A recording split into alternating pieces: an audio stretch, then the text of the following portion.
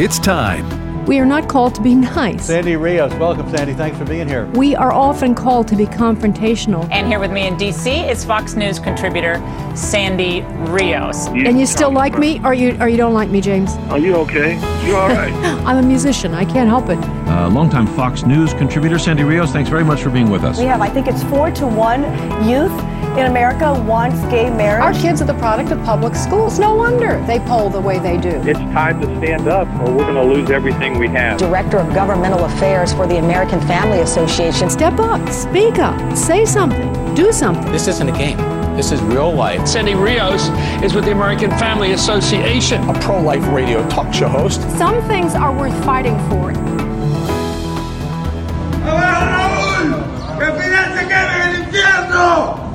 ¡Abajo la dictadura!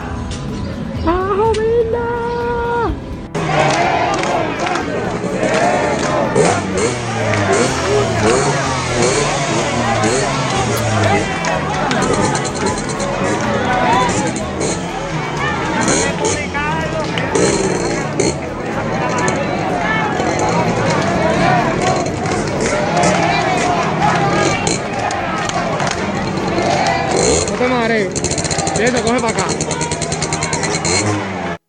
Those are the sounds of Cuba right now, and I'm sure that you've been hearing this. The poor, poor people of Cuba, those who have not escaped, managed to escape, who've had to stay on the island, who have lived through poverty, who have lived through, lack of medical treatment, who now are so upset about their treatment that they're out on the streets no matter what, being beaten, arrested. I would say that, Cuban-American UFC star Jorge Masvidal, he's from Cuba, and he calls them killers. They're killing. It's a killing machine. That's what he said. Of course, how would he know? Because American celebrities think Cuba and Fidel Castro is some romantic hero. Bernie Sanders thinks he's a hero. So does the American left. It's just disgusting. And so the people are out on the streets fighting for their freedom, waving American flags. For heaven's sake, Cuba has been a communist country since the 50s and been under oppression and just so close to our shoreline, so close to freedom, but unable to gain it. Some have found their way to Florida and New York and other places in the country, and they've become some of America's finest citizens because they know what it's like not to be free. And some of their sons have become some of our leading senators. Between Ted Cruz and also Marco Rubio, that's the reason they speak so passionately about freedom, because their own parents were imprisoned or ran afoul of Fidel Castro. I saw, because I have friends connected in places, I saw a video of a man being beaten and tortured just yesterday. It was about 20 seconds long. But this is the treatment that they're getting. And meanwhile, the American left continues their ridiculous charade about how wonderful Cuba is. As a matter of fact, I mentioned Jorge Masvidal. He's slamming Colin Kaepernick. Because remember, Colin Kaepernick, wore a picture of Fidel on his T-shirt and talked about how wonderful Cuba was, great education. And so in response to that, this is a fighter, by the way. Jorge, I don't know these initials. UFC, I guess that's fighting. I'm sorry that I don't know that. But Jorge Masvidal slammed Colin Kaepernick, and he says, American leftists who know nothing about real oppression and communism wear images of Castro, while Cubans living in the horrors of communism and real oppression are waving the American flag. But of course, it's not just Colin Kaepernick. It's Nicole Hannah-Jones of Project 1619, who's bragging on the Cuban Revolution and saying that it led to the end of codified racism and brought about universal education and access to jobs for Black Cubans. Well, she better go down to Cuba right now and talk to the Black Cubans on the street who are fighting for freedom, who are being beaten and arrested. I saw one video of a kid running across a park with police chasing him, and the guy videotaping it, you can hear him saying, he's just a niño, he's a niño, he's just a niño. And they beat him. I don't know what his fate was, but this is what's happening in Cuba. Alexandria Ocasio-Cortez, of course, knows better. She wrote on Twitter that the U.S. is the problem because of the embargo that we put on Cuba. If we just didn't have Cuba under an embargo and let the communist leaders do what they wanted, this wouldn't be happening. It's just bizarre. It's surreal. All right, I want to. I have a lot of things to tell you this morning, as you can imagine. There is so much news, but I want to get personal with you for a second because I feel I have to find that balance between telling you what's happening and taking up the important, valuable real estate of this program with personal things. But I do want to tell you that a week ago today, I put my husband I took him to the emergency room at the hospital because I was worried sick. He was not breathing. He was in really difficult circumstances. And when he was placed in the hospital, we found out that he had COVID pneumonia.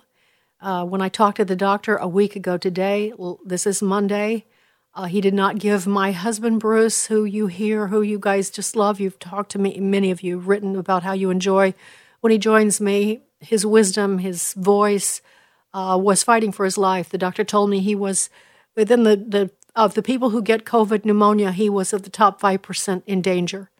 And so you can imagine what last week was like. That's why I wasn't with you on the air. It was a very difficult week of prayer and supplication. But let me just tell you that I contacted, practically speaking, the frontline doctors who you've heard a lot about. You can still find them online, by the way. There'll be much more to say about this, but I have to tell you that with their help, I was able to get, and with the help of my husband's doctor, and trust me, this is not normal procedure in hospitals, but this was a Chinese Christian doctor who volunteered to me that he was praying for my husband as he delivered the bad news. And I called frontline doctors, had a consultation, and they said he must get on ivermectin right away. Ivermectin, which is what we got for him. The Chinese doctor said, I will try anything. I don't care. I will try anything. Put him on a regimen of that, plus a bunch of other things. And Saturday night, I was able to bring Bruce home. So he's home on oxygen, and of course he's not strong, but I am thanking God. I am just completely thanking God. And yes, if you want to know if I had COVID, yes, I tested positive as well. I guess that's why I've been sick so many weeks here. Maybe you didn't realize I was, but I was.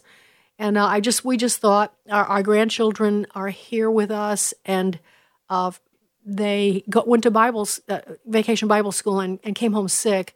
And we immediately caught whatever it was they had. We thought it was just what kids bring home, some kind of a virus of some sort. We went to the doctor, got antibiotics, got all the treatment we could, but we did not know that we had COVID until my husband got so deathly ill. And so now, yes, I have it too, but I am also on ivermectin, and as of yesterday, I started feeling like a different person. And so, thank you, Jesus. That's all I can say. Thank you, Jesus. You might say, well, does this change your mind about vaccines? And I have to say, I'm not ready to declare, I have to just be honest with you at all times, which I am. I'm not ready to declare anything yet, because I have to think about this, and I have to assimilate what has happened to us. I would say that based on what I'm reading and still seeing testimony by doctors such as I don't know his first name, Dr. Corey. He testified before the Senate Committee on Homeland Security with Ron Johnson in December. And he, in that testimony, talked about what a miracle drug ivermectin is. And I think the one thing you need to hear me say, this I know is true, okay? I know that when you go to the doctor or go to the hospital, the only thing that they are free to give you is remdesivir. Remdesivir, from my perspective, and I'm not a medical person, I will have a medical person on so that we can get trustworthy information. I am just an information person who knows a lot of things and often can tell who's trustworthy and who isn't. But remdesivir was that drug that came out when President Trump was still president. They, shouted from the housetops because they didn't want hydroxychloroquine to be given. You remember that. And remdesivir, their big claim was that it would shorten your stay in the hospital by 3 days. And I thought at the time, well, that's a very small claim given the seriousness of this illness. That doesn't seem something to be very excited about, but that's what hospitals are authorized to give, and that's it. And I'm finding, and I have found for some time, that when my friends get COVID, the doctors tell them that, to take aspirin, Tylenol, take NyQuil, stay home. Unless you want to go into the hospital, then we'll give you drugs. Otherwise, no. But then when you go into the hospital, all they will give you is remdesivir, which from my perspective and from what I'm reading is very ineffective. Now, maybe it was, my husband did have that also. So I can't say that for a fact, but based on other things I'm reading and other information I'm taking in, it seems very, very pale, its effect in comparison to ivermectin. And so this Chinese doctor, who was a Christian, who prayed with me on the phone, said that he would give my husband ivermectin. He would do whatever it took. And all I can tell you is that a week ago today, I thought I was going to lose my husband, and today he's home on oxygen. And so I'm very grateful, and myself, I feel so much better. I may sound funny still, but I feel better, so much better after so many weeks of not feeling well. So that's a very personalized story. I also know that the Biden administration is just desperate to have all of you take the vaccine. And we will discuss that more. They're so desperate that they're actually cooperating with social media to make sure you never hear about ivermectin, that you still believe that hydroxychloroquine is ineffective, and that you must get the vaccine at all costs. That's the message they want you to hear. If you don't believe it, Jen Psaki, of course, last week made a statement at a press conference that was pretty frightening. This is clip 4. We are in regular touch with these social media platforms, and those engagements typically happen through members of our senior staff, but also members of our COVID-19 team. Given, as Dr. Murthy conveyed, this is a big issue of misinformation, specifically on the pandemic. We've increased disinformation research and tracking within the Surgeon General's office. We're flagging problematic posts for Facebook that spread disinformation. We're working with doctors and medical professionals to connected medical experts who are popular with their audiences with accurate information and boost trusted content. So we're helping get trusted content out there. We also created the COVID Community Corps to get factual information into the hands of local messengers. All right, so disinformation. So what they're saying is they are working with Facebook and social media to make sure that you never know about ivermectin or hydroxychloroquine, or you hear the testimony of Dr. Corey before the Senate. You can't find that. I got it on one of those other servers. It's not YouTube. It's another. I'll have to look for it because I want you to see it. So you won't be able to find this information right now. You can still get. By the way, if you are sick, Frontline Doctors. If you Google Frontline Doctors, I believe it's .net. You can still find them online. And you can make your way to them and get a call and get some help, because you can hear about. See, the irony is there are apparently medications that work, because we are apparently an example of that, my husband and I. But they don't want you to know about those medications. All they want you to know about is the vaccine. It is really a frightening time. That's all I can say. This is a frightening time where if you're not equipped with information and don't know how to find help, I think they're letting people die. At the same time, they're turning around saying that Fox and people who are spreading, information about ivermectin are spreading misinformation. They must be stopped, and they are killing people. They are out and out saying that they are killing people when the opposite is true. When you go to the hospital and you're very sick with COVID and you can't get anything, remdesivir or the few treatments that they are allowing, they are not giving you their all. They're not giving you everything they could give you, because it's a political football. I have to say, this is a different doctor, not worthy of being praised. Came into the room with my husband when he was on oxygen and so sick, and yelled at him for not having a mask on. He was in a single room by himself, and then stood over his bed and talked about Donald Trump and these medications and the FDA, like preaching to him on the political issues of this medication over a man who was fighting for his life. It is unbelievable what's happened to our our hospitals, to many of our doctors. And so let me just tell you, COVID is spreading right now. I think it is increasing with this other strain. So go to Frontline Doctors, and you need to be on, I think, ivermectin now, or hydroxychloroquine. Let them give you some help. All right, so I'll be back. There will be more in just a minute. Sandy Rios in the morning on AFR Talk. Hello, everyone. I'm Tim Wildman with the American Family Association and American Family Radio. Hey, we're having a retreat this fall. In fact, October 3rd through the 6th, we're going to be gathering at the Purcell Farms, just about 45 minutes southeast of Birmingham, Alabama. It's in the mountains, and we're going to have a wonderful time, and we'd love for you to join us. Our speakers will be Sandy Rios, Abe Hamilton, Ray Pritchard, Bert Harper. I'm going to be there along with a lot of the AFA and AFR team. So it's going to be a wonderful time of refreshment and fellowship. And we're just going to have a lot of fun. There's so many great things to do there on the campus of the Purcell Farm. So if you'd like to join us for this very special retreat, just go to afaretreat.net. afaretreat.net. We've only got a few rooms left, in fact. afaretreat.net. And we hope to see you there this fall. This is Pause to Pray, a chance to stop down from the daily noise of life and pray for our country's leaders. Today we pray for Andrea Palm, Deputy Secretary of Health and Human Services. She oversees operations within the department, including health, safety, welfare, and family services. 3 John chapter 1, verse 2 reminds us of God's blessings of good health. Beloved, I pray that all may go well with you and that you may be in good health, as it goes well with your soul. Right now, with this in mind, let's pray together. Dear Heavenly Father, we ask for guidance for Andrea Palm as she serves in the Health and Human Services. We ask this in Jesus' name. Amen. Pause to Pray is a service of this station and the Presidential Prayer Team, a nonprofit, nonpartisan ministry dedicated to encouraging prayer for our nation's leaders. To learn more, go to pausetopray.org. Hello, Americans. I'm Todd Starnes with news and commentary next.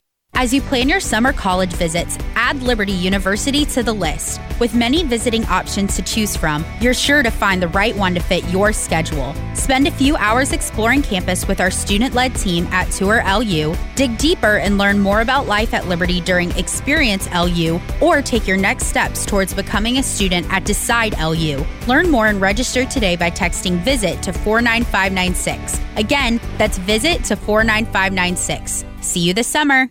The White House announced they are cracking down on what they consider to be disinformation about the China virus vaccine. It is a revelation that should disturb any American who believes in freedom of the press and free speech. Press Secretary Jen Psaki says the White House is working closely with social media platforms to target information the administration finds objectionable. She said, and I quote, they are flagging problematic posts for Facebook. Now, this is a big deal. Your government is actively censoring any Facebook messages they do not agree with. Now you understand why so many conservatives have been silenced on Facebook.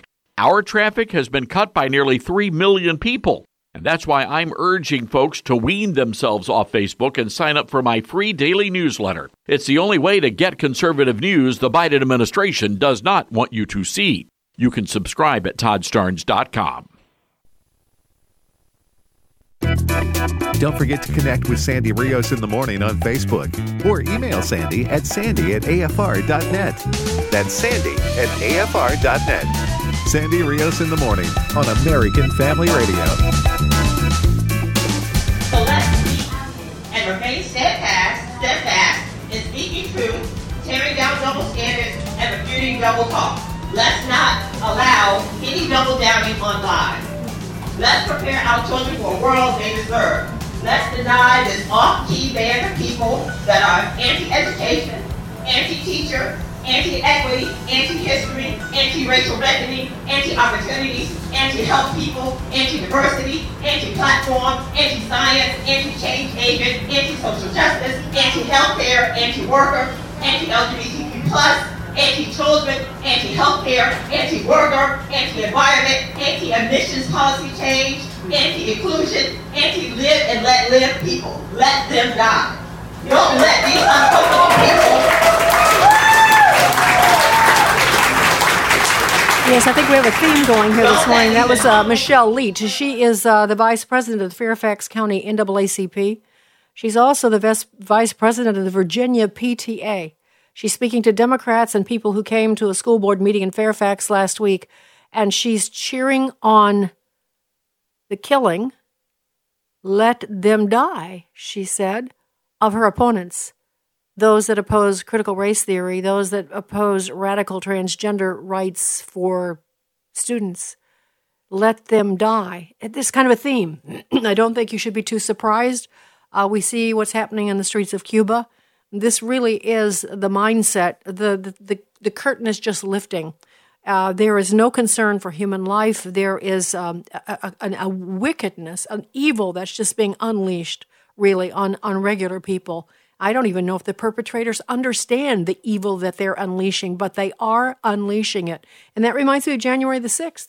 We've talked about this over and over again. I want to just tell you one story before I introduce our guest. Over the weekend, there was a story about Philip Anderson. Philip is the young black man that I told you about last fall. He was in San Francisco trying to organize a free speech rally, and he was just kind. I remember this. They had like patriotic music playing in the background. They had the microphone set up, and here came Antifa. And so Philip was trying to help one guy who was trying to make it through the crowd, and Antifa comes up and hits him on the ear and then attacks him and knocks both of his front teeth out. It was horrific. You could see it on the video. And so this weekend, there's a news story out that Philip was there January the 6th. Now we have video footage of this. And he said that one of those women that was trampled, there were other people that were killed. They said they were caught underfoot.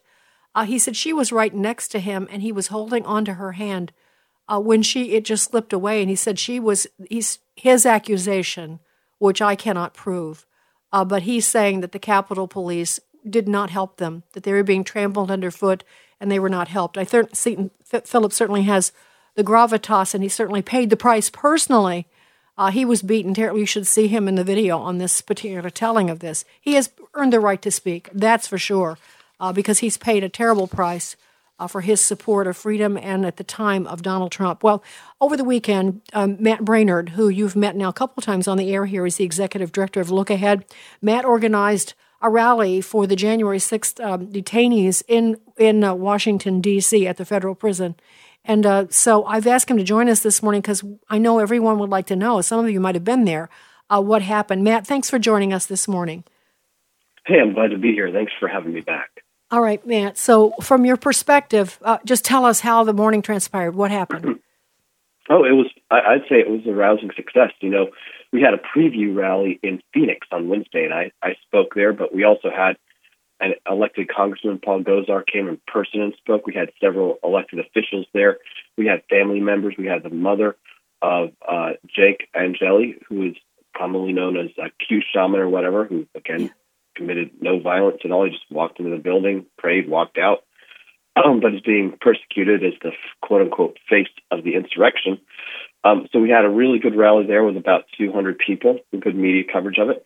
And then on Saturday, we had 9 more rallies all across the country, the prime one being in Washington, D.C. And we had 2 busfuls of people that went down to the prison. More people were there waiting for us. We spent over an hour out there singing patriotic songs, reading letters.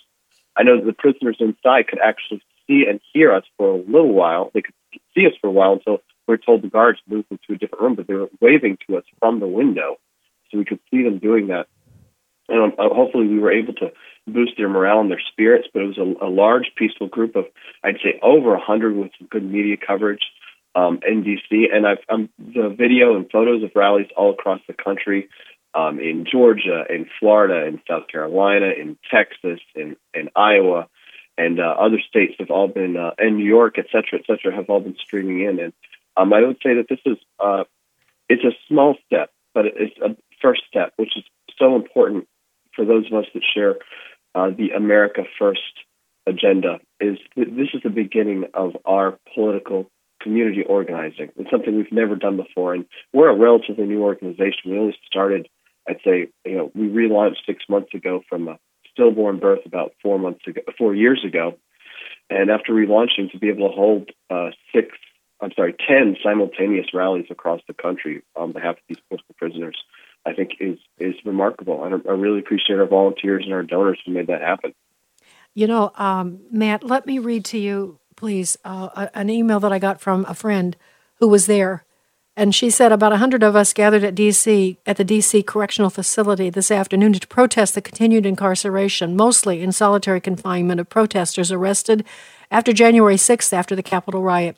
Parents of those in prison read heartbreaking letters from their sons. One is not being treated for his cancer. Others report that late at night, correctional officers enter their cells, turn off the cameras, and beat them. One angry father said his son was sprayed randomly with mace in his cell the other night by a correctional officer, and that he is in solitary with only food and a Bible. An Italian migrant, a middle-aged woman, spoke passionately, saying this was not the America I came to. A youngish black man said he had grown up in Berlin and knew what freedom was, and now we were losing it here. We tried to be loud enough so that the prisoners would hear us, and one of the organizers' lawyers' parents reported that the corrections officers were at that moment ushering the January 6 prisoners to a more secure area behind heavy metal doors so that they would not hear us. How this is not a national scandal, I do not know. Yeah, I wanted to share that with you, Matt, because I wasn't sure you would see that. I thought that was a pretty moving telling of what happened in D.C. Yeah, and I have to say, your audience, I ran into quite a few of your audience who came to the D.C. rally, and who knows how many came to the other rallies. I think in total we probably had over 1,000 attendees across all 10 rallies. I think that's a conservative estimate. And, you've got a lot of fans who listened and heard about this rally, and they said, look, I got to do something. So that something was to come to D.C. We had one couple that actually flew all the way from Idaho. We had people came to great distances to participate in this protest, and it was a really good spirited crowd. And it's a remarkable contrast, I would say, to a month ago, because we held a rally a month ago in front of the Department of Justice around the corner from the FBI, and at that time, a lot of people were afraid to participate in any kind of protest like this. But when we had, I would say, maybe 25 to 30 people at that rally, and that was just one. And, that it was right there in front of the Department of Justice. And between then and now, to see it grow and to see people regain their courage and the belief that they've got to participate, that we cannot concede community organizing to the left, whether it's something as boring as voter registration efforts or educating state legislators on black box voting equipment, to recruiting new volunteers, to showing up at a national mobilization event like we did this weekend.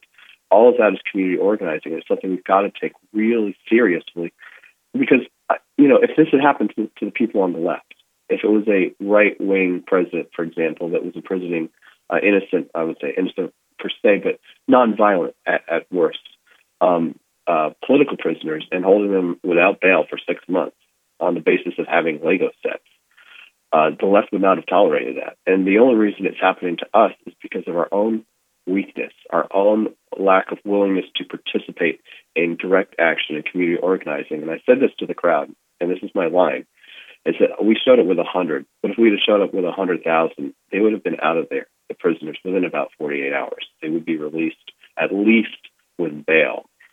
So this is going to be a long road for us. This is going to take years for us to continue to grow organizational muscle at the local, state, and national level to be able to mobilize when this happens. And this is it's an unfortunate lesson for us, but it's a lesson we need to learn.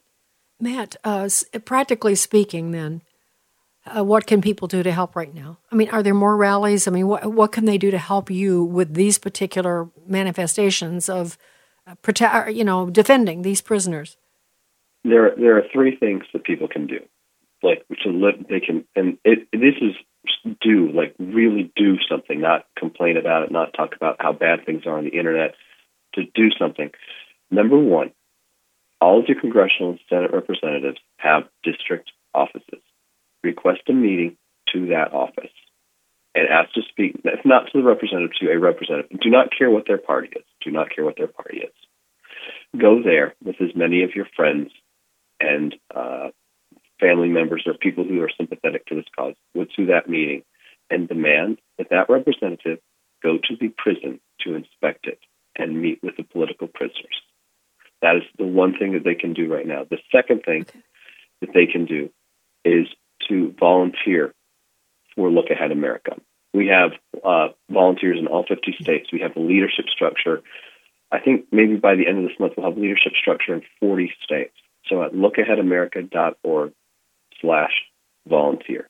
And finally, these operations, we had a massive security team there on Saturday. We've actually paid for 3 buses because we didn't know how many people who RCP would show up. We had a lawyer on site. We actually had 2 lawyers on site the whole time. We had insurance. We had everything prepared so that this would go smoothly and peacefully. But we could not have done that without our donors. So if somebody wants to help with a contribution at lookaheadamerica.org, we are 501c3 status pending. That's tax deductible, and it will go right into the programs to fund operations just like this. And it also, and all these things. Also, just sign up at lookaheadamerica.org to stay up to date because we're going to be making some news on this within the next couple of days with other things, other initiatives that we're taking on this front just this week. So we've got some big announcements coming up this week. Okay. All right. So lookaheadamerica.org, and I want to repeat those things. Call your congressperson. I assume that means senators too, regardless of party. Then you've got to go to they all have multiple district offices. You have to go there in person. And I would encourage you to read the articles by Ms. Julie Kelly at American Greatness, particularly of the nonviolent individuals being held and the ridiculous causes and all the complaints about prison abuse. And, maybe they don't really, let's say some of these representatives don't per se care so much about these people, but most of them should have some concern about abuse in the prisons at our federal level. So this would be a good way to talk to them and say, look, these are federal prisoners. They're being abused. And perhaps this could be motivation for them to, look at some kind of legislation on the federal level on prison treatment. That's fine. But just encourage them to go to those prisons and see those people and hear their stories, regardless of whether they think they're guilty, regardless of whether you think they're worthy of bail or not. So that's an easy lift. Let me interject also, just as a caution. I say this, I'm beginning to say this more and more often, but people know about Julie Kelly and American Greatness because they listen to me, but you don't remember those names, and you can no longer rely on Google search, or you just never know. So you have to go directly then to American Greatness. You could still find that and look for Julie's articles on this, and she is the one. She is. Other reporters are covering this now too, but Julie still is the best. She's tracking, their sentences. She's tracking all of them, and she's doing an amazing job. So go to the outlet, American Greatness Online, and look for Julie Kelly's articles on this. Volunteer for Look Ahead America. And then, of course, as Matt just said, if this is where you want to spend your resources, if you'd like to make a difference in this, please do. Matt, I think you alluded to this already, but did you feel threatened? I mean, what kind of presence did you have by police or FBI or whatever when you got to especially in D.C.? That was quite interesting. None of the other events really were met with much of a security force, but at the D.C. prison, they were ready and waiting for us. They had a blockade of cars to the public entrance to the facility. They had their pepper spray drawn, the guns that shoot the different pellets. They were ready for them. But my request to the crowd was not to antagonize them. It's kind of I know that there are definitely some very abusive people who work in those prisons, but we didn't want to antagonize any of the guys working outside. And the sad truth is that no child grows up saying, I want to be a prison guard. So whoever ended up there, some things probably went wrong in their life along the way, and we weren't there to antagonize them. And it was once and I've done many of these protests. Whenever the security shows up, I just go to them and say, "Hey, look, we're not going to cause you any trouble. Anything comes up, just talk to me. I'm the guy in charge." And it went it went smoothly, and and we prayed for them, and that was it. So we really didn't have any interaction. We didn't get any interaction from the neighborhood. I mean, it would be a little. But we had very heavy security. This is the same security that protects the diplomats. We had that level of, former special ops teams surrounding us, at least a dozen armed security there, so that if Antifa showed up, which would be very ironic to have them show up to protest people protesting a federal facility that they would very likely burn down if they have a chance. We were very secure there. Yeah. And we make sure that any of our rallies are secure if needed. Yeah, Matt, thanks. I know you probably had a very, very tiring weekend, so I appreciate you joining me early this morning. And I hope that people will just jump in there and help you even more. And please keep in touch. If something is coming up, let us help you, okay? I appreciate it. Thanks for having me on. Okay, God bless you, Matt, and talk to you soon. All right, Sandy Rios. When we return, we're going to go to Arizona and talk about that audit that we saw the results of last week. It was pretty interesting. Sandy Rios in the morning on AFR Talk. Washington Watch advances a culture where human life is valued and religious liberty thrives. Hello, this is Tony Perkins, host of Washington Watch, right here on the American Family Radio Network, inviting you to join us each weekend for the weekend edition of Washington Watch for the latest from our nation's capital on what is happening as it pertains to faith, family, and freedom. You'll hear from policymakers, congressional leaders, and others each day, 4 p.m. Central Time. Be there. Do you see yourself too sinful for God to care? Here's Pastor Jeff Shreve with From His Heart Ministries. You know, one of the big reasons why people have a love problem with the Lord is because they haven't received His love for them. They don't really compute that. They don't really believe that God could really and truly love them without conditions. But He does. Join Pastor Jeff Shreve on From His Heart, weeknights at 6 Central here on American Family Radio. She took of its fruit and ate, and she also gave some to her husband, who was with her, and he ate. My name is Abraham Hamilton III, and this is the Hamilton Minute. Genesis 3 records for us the cataclysmic rebellion against God in the Garden of Eden. The entire episode, Eve's entertainment of the sensual lies of the talking snake, the deceptive twisting of God's word, all of it transpired with Adam standing right there. Adam was the one to whom God entrusted his word originally. Adam was the one God charged with cultivating and protecting the garden and his wife. Yet he stood there, silent.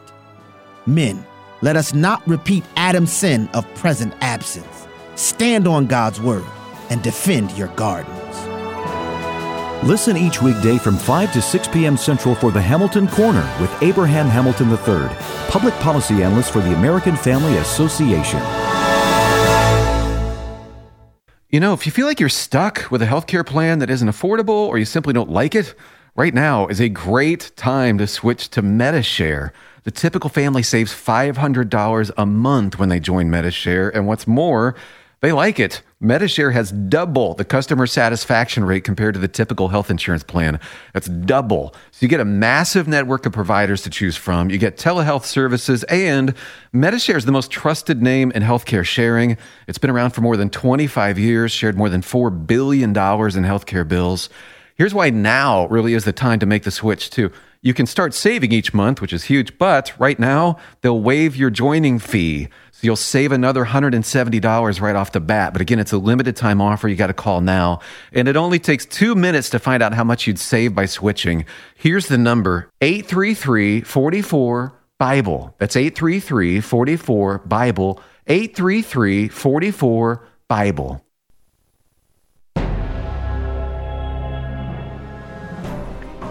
This is Frank Gaffney with the Secure Freedom Minute. It's a grave mistake for intelligence services and security policymakers to obsess about hostile powers' intentions instead of their actual capabilities to act aggressively. Most immediately, we need to focus less on whether the Chinese Communist Party intends at the moment to go to war than on whether it is prepared to do so. What are known as indicators and warnings increasingly suggest that the Chinese have put into place the capabilities to invade Taiwan and believe they can now successfully exercise that option. A recent compelling Center for Security Policy webinar illuminated the techniques China would likely use to act on their oft-repeated threats to undertake such an attack, given the exceedingly dangerous global implications. Visit presentdangerchina.org to see measures that we must take now to counter the CCP's ominous capabilities and thereby deter whatever it may intend to unleash. This is Frank Gaffney.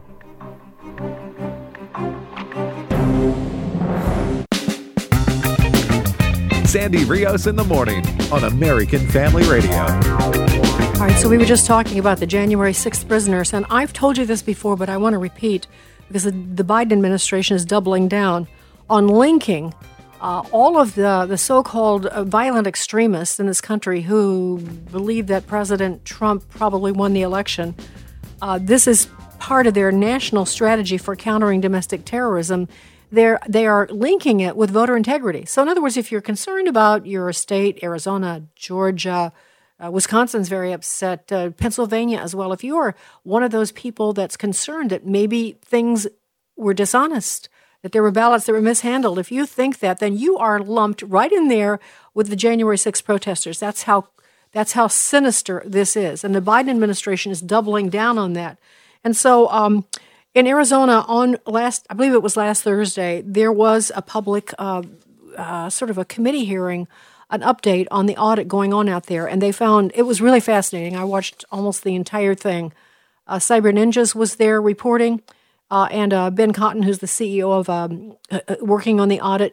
Just, it was amazing to watch it. One of the things I'll just say quickly, they found no record of the county sending more than 74,000 mail-in ballots. That's just one of the findings.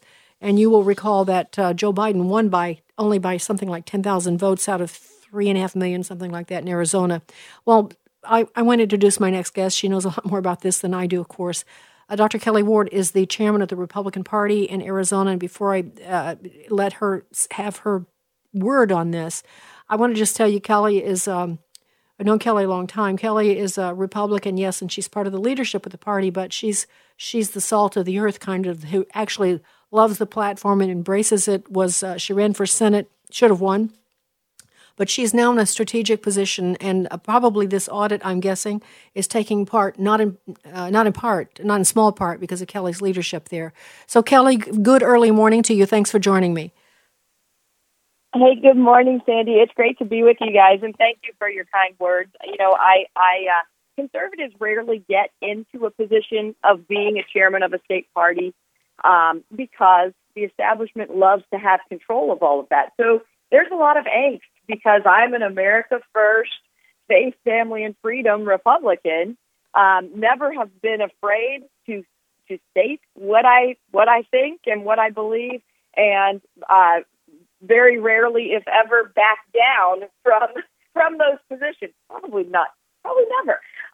And so I think you're right. I mean, I don't see many other party chairs pushing their legislature to do an audit, though I think they definitely should be probably in every state, to be honest. But Georgia, Wisconsin, Michigan, Pennsylvania, Nevada, they should all be auditing their elections, because there was funny business leading up to Election Day, during all of the early voting, and then certainly on Election Day itself.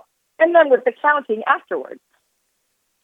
Yeah, but let's talk. Okay, Kelli, this, it's hard because people don't, you're talking to people from all 50 states and they're not watching this. They don't know all the details. So out of that, you had 3 people testifying before the Senate president and the chairman of one of your committees in the Senate. So this is an official procedure.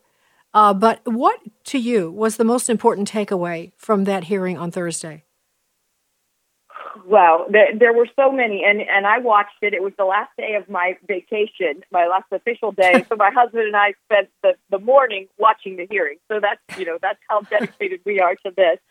But there were many things. Obviously, all of the discrepancies with the paper ballots, with the 74,000 plus that don't match up for having been sent out but were sent back. Now, Maricopa County is trying to explain that away, saying, those were just people who went to a voting center and voted early, so nothing was ever mailed out. Sandy, 1.9 million votes in Arizona, or in Maricopa County, not in Arizona, just in Maricopa County alone, came in through the absentee system. So why are these 74,000 so much different than any of those other 1.9 million? I just think that's a sham. I think it's a shame that Maricopa County had an account tweeting out. We have no idea who was tweeting from that account. And news, and I'm putting news in quotes, news outlets like CNN take those tweets as gospel when they have hard evidence right on the page before them. So that's very, very concerning. I'm also concerned about the cyber aspect of this. When you know that on one day, March 11th, 2021, over 37,000 queries, they're not inquiries, queries were made into a system that only holds 8 accounts, they were password requests for blank passwords. And I think that the reason that is, when somebody signs into their Google account and you sign in too many times with the wrong number, it locks you out, and eventually it will erase the data that you have. I think this is an attempt to do just that.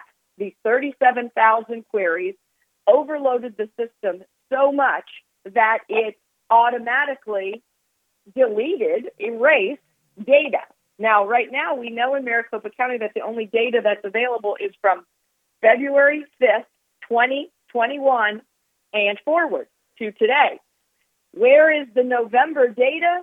We don't know. I think it's recoverable if Cypher and security experts can get the passwords, the administrator passwords, get the Splunk logs, get the hardware keys, and I think that's why Dominion and Maricopa County are hiding it. That part, to me, is even more nefarious, even scarier than what we're seeing with all of the fake, potentially, ballots, the voters who voted, who weren't registered to vote until after the deadline, the voters 18,000 of them who voted and then were immediately purged from the voter roll, the almost 4,000 that didn't show up on the voter rolls on November 4th, but suddenly appeared on December 4th.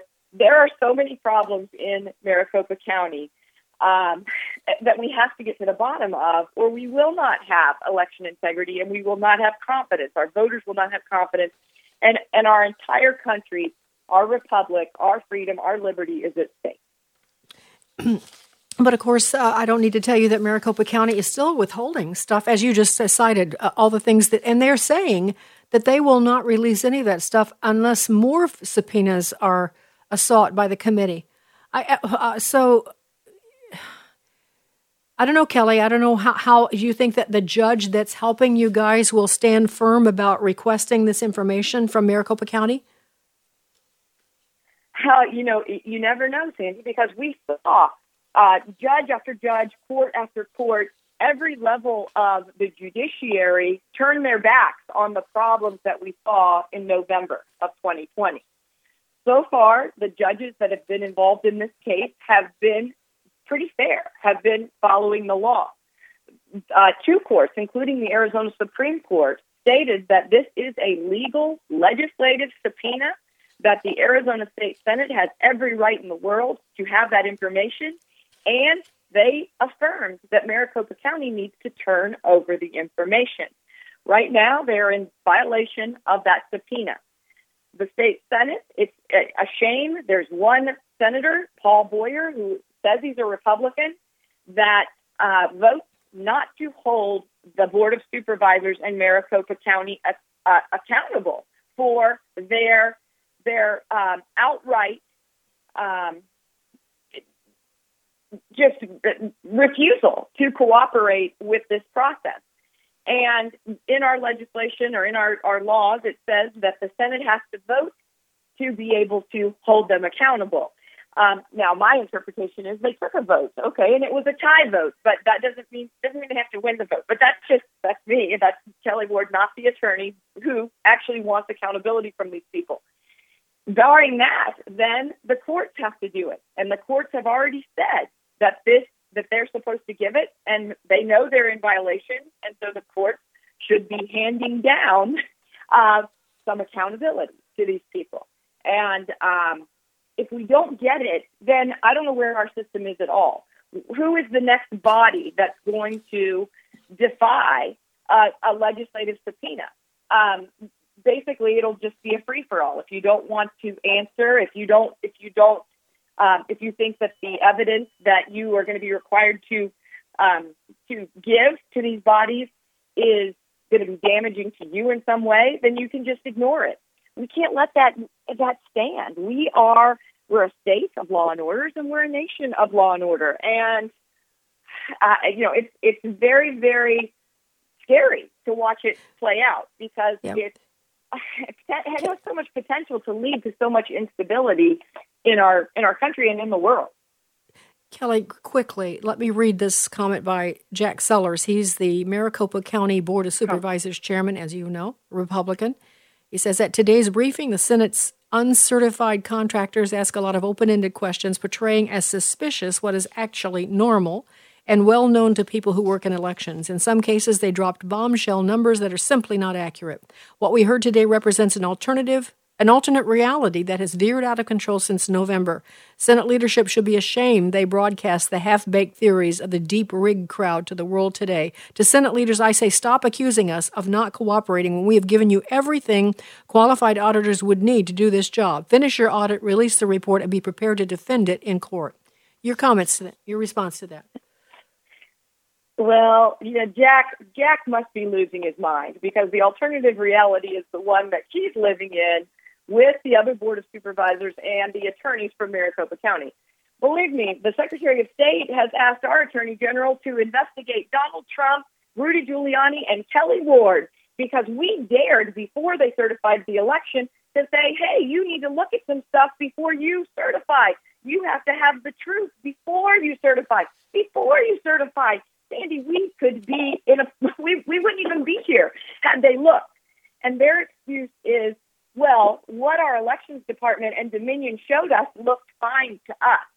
Well, he just said that they believe in qualified auditors. Well, number one, there are no certified auditors, and I don't know who would be more qualified than people who work on big government problems in cyber and in auditing. And that's who the Cyber Ninjas and Cypher, among the other contractors, who they've been working for. So, Jack, it's a shame that Jack and the other three Republicans, to be honest, have allowed themselves to be led by the nose by the Maricopa County attorneys down a path that is going to, I believe, make them look extremely, extremely bad. They're on the verge of being people who destroy our republic, and they probably certified an election that's fraudulent. No wonder they don't want to give the information. Kelly, we're almost out of time. Let me just say a poll was published yesterday, I think. It showed that 62% of registered Republican voters in Arizona said the audit will show Mr. Trump beat President Biden in Arizona. 2% of Democrats feel that way, and 25% of independents in Arizona. I know that the judge just ruled over the weekend that you guys are going to have to turn over who's paying for this audit and other kinds of information. What are your thoughts about that judgment and the repercussions of that? Well, I mean, I want it to be as transparent as possible. I think that it doesn't really matter who's paying for the audit. I'd love to know who's paying for the 73 attorneys that came for the Democrats to try to stop the audit. And that was just at the beginning. There have been many, many more. Who's paying for that? Who's paying for the fake news stories that they're putting out? Who's paying for the PR warfare and the disinformation campaign about this audit? Nobody seems to be investigating that, Sandy, so it's pretty sad. I'm not worried about the information coming out. I do want to protect the intellectual property of the people that are doing the audit, because political attacks on these private companies, because their willingness to look into things that people are concerned about, is chilling, and we can't allow that in the United States. We see communism raising its ugly head here, with Democrats leading the way to making it happen. I can tell you I'm going to stand in the way of it. I'm not going to back down. I'm not going to be shamed. I'm not going to shut up. I'm going to continue to use whatever political power I have to pressure people to do the right thing and praise the ones who are already doing it. That's how our system is supposed to work. Yep, Kelly, listen, that's why I'm glad you are. Who would have thought that you would end in that position? We thought you were going to be a senator a long time ago, and look how important this position has become. And I thank you. I thank God that you've landed there, Kelly, honestly. And you got a lot of great people working with you. Those hearings were so impressive. And so I just want to commend what's going on in Arizona to all of you. If you see that it's going to be, something's going to happen, or you'll want to watch, because you will be encouraged by the integrity that just seeps from these guys that are testifying. Kelly Ward from Arizona. Sandy Rios in the morning. The views and opinions expressed in this broadcast may not necessarily reflect those of the American Family Association or American Family Radio.